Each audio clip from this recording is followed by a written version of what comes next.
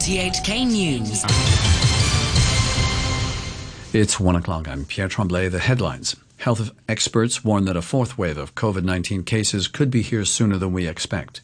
One of Britain's most senior judges joins Hong Kong's Court of Final Appeal, and an NGO demands the return of rent controls as private sector tenants struggle in the pandemic. The government advisor on the pandemic, David Hui, said the risk of a fourth wave of coronavirus infections is increasing. The Chinese University infectious disease expert says the authorities need to be careful in easing social distancing measures at a time when infections from unknown sources continue. He was speaking after staff and patrons at a Tsim Sha Tsui bar were ordered into quarantine because 2 confirmed patients had been there one night last month. Professor Hui said the China Secret Bar may have violated regulations which prevent more than 2 people being seated at a table, given that it had 28 customers that night but only 7 tables. A University of Hong Kong public health expert, Professor Benjamin Cowling, also said there were signs of a resurgence in coronavirus cases and warned that the SAR could experience a fourth wave as soon as this month. Speaking on RTHK's Backchat program, he said the fact that cases with no obvious source were still being found indicated that there were more such infections in the community. He said the easing of social distancing increased the chances of an outbreak, as the Tsim Sha Tsui bar case showed. Opportunities for infection to spread, and sooner or later the virus will take one of those opportunities, whether it's in the bar that you mentioned, whether it's in another one of these gatherings. So I think fairly soon we're going to see some outbreaks, and maybe that's going to develop into our fourth wave by mid to late October. It will be clear. I hope not, but that's my gut feeling. Meanwhile, Professor Cowling says he doesn't understand why the government hasn't yet reopened the SAR's beaches, especially given that more risky venues have been allowed to open. I said like a month ago that beaches are really, really safe. It's much safer to go to the beach than to go to a bar. I don't understand, because we've seen pictures over the weekend of people crowding into the non-regulated area, so people are swimming in the sea outside of the shark net because inside is closed, and the mind boggles about why beaches wouldn't be safe at this point when almost everything else is open. Beaches is probably one of the safest places in Hong Kong to avoid COVID. The Deputy President of Britain's Supreme Court, Lord Patrick Hodge, has been appointed as a non-permanent judge of the SAR's Court of Final Appeal. The Chief Executive, Carrie Lam, said in a statement that Lord Hodge was a judge of eminent standing and reputation. In July, the head of the Supreme Court, Lord Reid, who's also a top court judge here, cast doubt on whether Britain could continue sending judges to Hong Kong. He said the situation would have to be assessed in light of concerns about the new national security law and its effect on judicial independence and the rule of law. Lord Hodge's appointment follows the resignation of former Australian Judge James Spiegelman from the top court last month. George Spiegelman reportedly told Australian media that he had resigned for reasons related to the content of the national security legislation. But University of Hong Kong law professor Simon Young told RTHK that we still don't really know why he stepped down. Judges, of course, have their own personal reasons, and it may well be more complicated than simply because of the national security law. For example, I noticed that he's also an advisor to the Chinese International Commercial Court, and I checked the website today. Justice Spiegelman hasn't resigned from that position, at least it's not apparent on the website, so it can't be anything that he feels directly against the Chinese government. A union representing airline workers has urged Cathay Pacific to look at alternatives to redundancies as it seeks huge savings to offset a collapse in traffic resulting from COVID-19. The airline last month declined to apply for a government wage subsidy, which would have prevented it from cutting staff. Reports say it may sack more than 1,000 workers. Li Wingfu, who heads the Staff and Workers Union of Hong Kong Civil Airlines, says he hasn't heard of any concrete plan for dismissals. He warned that layoffs could affect the airport and the aviation industry, undermining its hopes of recovery. He said hundreds of people had left the industry. An NGO has urged the government to reimpose limits on rent increases and introduce regular subsidies to grassroots families in this month's policy address.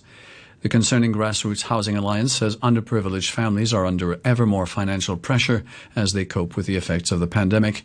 It says a one-off subsidy introduced in this year's budget will do little to help, as some families said half the money would go straight into paying the rent. Eunice Chan, its community organizer, says tenancy controls abolished 16 years ago should return. A lot of underprivileged, they might face unemployment under this coronavirus, but at the same time, the house owner, they may raise the rent out of any reason. So they are facing a harder life under this situation. So that's why we think that tenancy control should be enforced together with the rent subsidies. Police say they seized a cocaine and ice worth $25.8 million at a Mongkok flat on Saturday. A 36-year-old man was arrested. Officers say they saw the man acting suspiciously on Portland Street and found a small amount of cocaine in a paper bag he was carrying. He then led officers to a flat where the rest of the drugs were found, stored in suitcases. Police say the man is suspected of drug trafficking and may have worked as part of a syndicate. Turning overseas, President Trump has taken a short car trip to wave at supporters gathered outside the hospital where he's being treated for COVID-19. Mr. Trump appeared in the back of his armored SUV wearing a face mask and waving at well-wishers. Shortly before, he tweeted a video of himself saying he was going to pay a little surprise to some of the great patriots out on the street, and he addressed his illness. It's been a very interesting journey. I learned a lot about COVID. I learned it by really going to school. This is the real school. This isn't the let's read the book school. And I get it, and I understand it, and it's a very interesting thing, and I'm going to be letting you know about it. Researchers in the United States are looking at whether the human body's defenses against the common cold could also offer temporary protection against COVID-19. The BBC's Duncan Kennedy has more details. The most frequent cause of the common cold is rhinovirus. The scientists at Yale found that rhinovirus triggers production of the chemical interferon, which is part of the body's early response to the invasion of viruses. They say trials looking at the use of interferon in combating COVID-19 show that if given early enough, there may be some benefit. So they say they're now looking at whether introduction of the cold virus before infection by the COVID-19 virus will offer a similar type of protection. A new state of emergency has come into effect into the Czech Republic as the government struggles to bring a resurgence of the coronavirus under control. The new restrictions are due to last for 2 weeks. From Prague, the BBC's Rob Cameron had this report. Czechs woke up on Monday morning with a sense of déjà vu, a new state of emergency and new measures to tackle the virus. But these will be far milder than the lockdown that all but halted the epidemic back in spring. Secondary schools will move online, primary schools will stay open, pubs and restaurants will be allowed to seat just 6 at one table, but at least they're not being closed, and there will be no sector-wide economic shutdowns. Over the past 14 days, the Czechs have the second highest number of new cases per 100,000 in Europe after Spain. President Ilham Aliyev of Azerbaijan has asked Armenia to set a timetable for withdrawing from the disputed region of Nagorno-Karabakh as a condition for ending military action. In a televised address, Mr. Aliyev also demanded an apology from Armenia. His statement came as fighting intensified between the two sides. Martin Schweb of the International Committee of the Red Cross expressed concern about civilian casualties. Our worry is that the use of such heavy weaponry can result in indiscriminate shelling of towns, cities, or other populated areas. And we really urge all sides to take all feasible precautions in order to protect civilians and spare civilian lives in the conduct of hostilities. The UN Migration Agency says at least 8 migrants have died and 12 more are missing at sea after being forced off a boat by smugglers near the coast of Djibouti. Here's the BBC's David Bamford. The International Organization of Migration said more than 30 passengers on board, thought to be Ethiopian, had been attempting to return to East Africa from Yemen. Eyewitnesses say people smugglers in charge of the boat were seen throwing a number of the migrants overboard. 14 survivors are receiving medical treatment in Djibouti. 14,000 African migrants are currently stranded in Yemen, trying to return home after being expelled by Saudi Arabia as part of measures to control the pandemic. A policeman has appeared in court in Chile after being arrested for allegedly throwing a teenager into a river during a protest on Friday. The officer, Sebastian Zamora, denies deliberately causing harm to the protester. The BBC's Leonardo Rocha reports. The 16-year-old student broke his wrist and sustained other injuries after tumbling from a bridge into the Mapocho River in the Chilean capital, Santiago. Video footage posted online shows a police officer who was wearing a helmet pushing the teenager hard against the bridge banister before he loses his balance and falls backwards into the riverbed, which was almost dry. A year ago, violence erupted across Chile when hundreds of thousands of people took to the streets to demand measures to address social inequality. There are concerns that a new wave of unrest will follow as the anniversary of the protests approach. A survey of almost 40,000 people suggests having a positive attitude towards interpersonal touch is linked to greater well-being and lower levels of loneliness. The self-selecting online survey is the largest of its kind, involving people from more than 100 countries. The BBC's Claudia Hammond reports. Most of the data was collected at the start of this year, before social distancing was required. But even back then, 54% of people who chose to take part said they didn't have enough touch in their lives. The psychologists who conducted the study from Goldsmiths University of London say the results indicate the importance of touch in our lives, and that this backs up previous research showing that touch, when done safely, can bring psychological benefits. Currencies: the US dollar is trading at 105.51 yen, the euro standing at $1 17 cents, the pound is worth 10 Hong Kong dollars and 2 cents. A short time ago, the Hang Seng Index was at 23,824. That's 360 points up on the previous close. Turnover stands at $54 billion. Sports, here's Adam Jay. A sensational performance by Jimmy Butler boosted the undermanned Miami Heat to victory in Game 3 of the NBA Finals over the Los Angeles Lakers. It finished 115-104 for the Heat, who were missing two injured starters, Bam Adebayo and Goran Dragic, for a second straight game. Butler came to the rescue with a 40-point triple-double to give his team their first win in the series. I think we realize that we belong, that they can't be beat as long as we do what we're supposed to do. But coming the next game, I know they're going to be so much better, and we got to be able to match that energy. LeBron James, who had 25 points in defeat, says his team need to do a better job at looking after the ball. It starts with myself being the starting point guard of the team. You know, having 5 first half turnovers, 8 total for the game is can't do that, obviously, because it gives them more possessions. It doesn't allow us to set our defense. And they're really, really good offensively. So you just can't turn the ball over versus that team, and I'll take full responsibility for that. Now to football in the English Premier League, and a humiliating defeat for the champions Liverpool. Ollie Watkins scored a first-half hat-trick in a stunning 7-2 victory for Aston Villa. Here's the Villa manager, Dean Smith. Never dreamed of getting a result like this today. Performance was outstanding from start to finish, and we've created an awful lot of chances against an exceptional defence and team. Had to work very, very hard, but I said we've carried on that momentum from the end of last season, but we've added quality to that, and people questioned Ollie Watkins' price. That's probably trebled now. Liverpool conceded 7 goals for the first time since 1963. It was also the heaviest defeat in the managerial career of Jurgen Klopp. All credit to Aston Villa. They did exceptionally well tonight. Caused us to some mistakes, and some mistakes we made without. We needed no help for, let me say it like this. The way we defended tonight, you cannot defend. Today we lost kind of the plot. I saw a lot of things which I never saw before for my boys, so it's now difficult to judge that.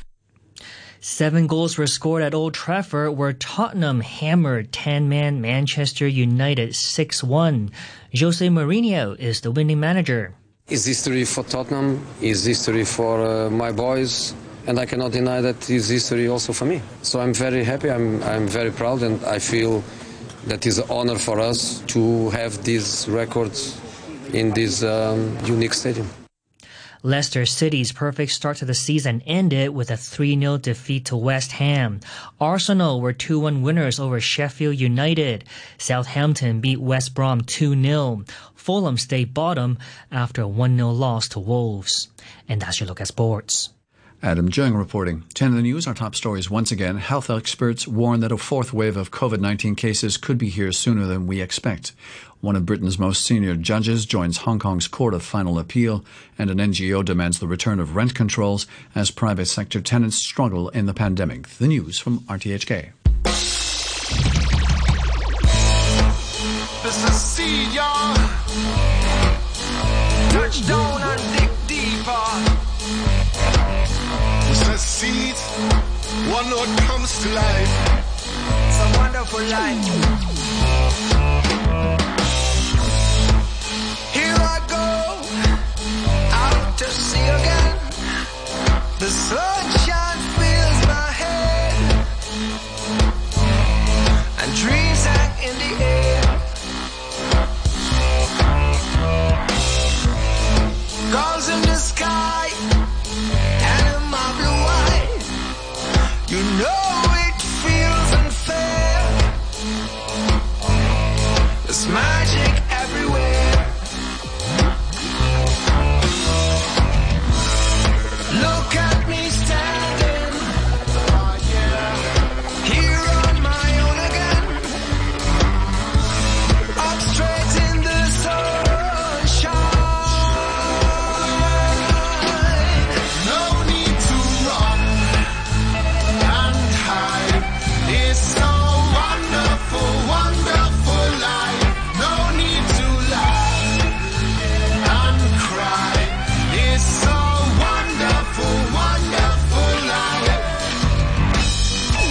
The sun in your eye, the heat is in your head.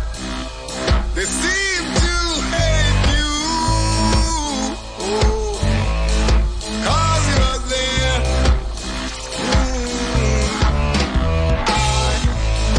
I need a friend, ooh, I need a friend to make me happy,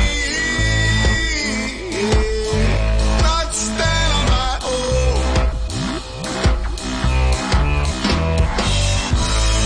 Look at me standing,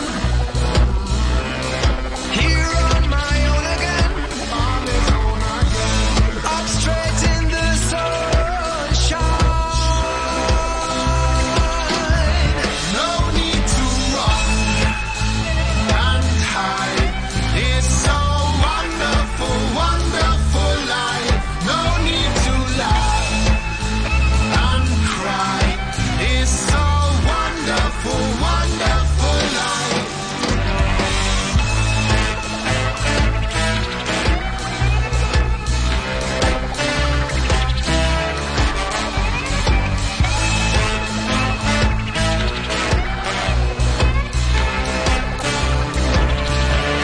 No need to run and hide. It's so wonderful, wonderful life. No need to laugh and cry. It's so wonderful, wonderful life.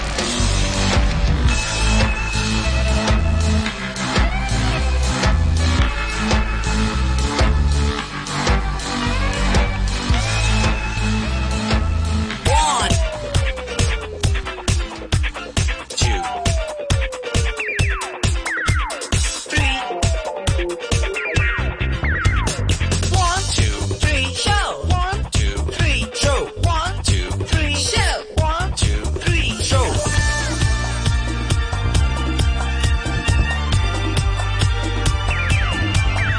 Good afternoon and welcome to the 123 show with me, Noreen Mayer, on this Monday afternoon. Monday the 5th of October is today's date. I hope you all had a great Mid-Autumn Festival long weekend. And back to the very first day of the working week. And we have a busy show for you. Just after 1:30, we'll be hearing about the Social Enterprise Summit 2020, which is happening in November. And we'll be chatting with Rebecca Choi Young, who's the chairperson of the organizing committee of the Social Enterprise Summit. in about 10 minutes or so, and we hope to also bring you this interview onto the Facebook page. Noreen Mir on RTHK Radio 3 is the page to go to. And after the 2 o'clock news, fitness coach Nathan Solier will join us once again. And this week, Nate and I will be talking about how to make exercising empowering for people with obesity or just wanting to get back on the fitness wagon. And finally, after the 2:30 news, a bit of trash talk. And this week, Edwin Kay, who is the chair of Hong Kong RITA, which is the Hong Kong Research Institute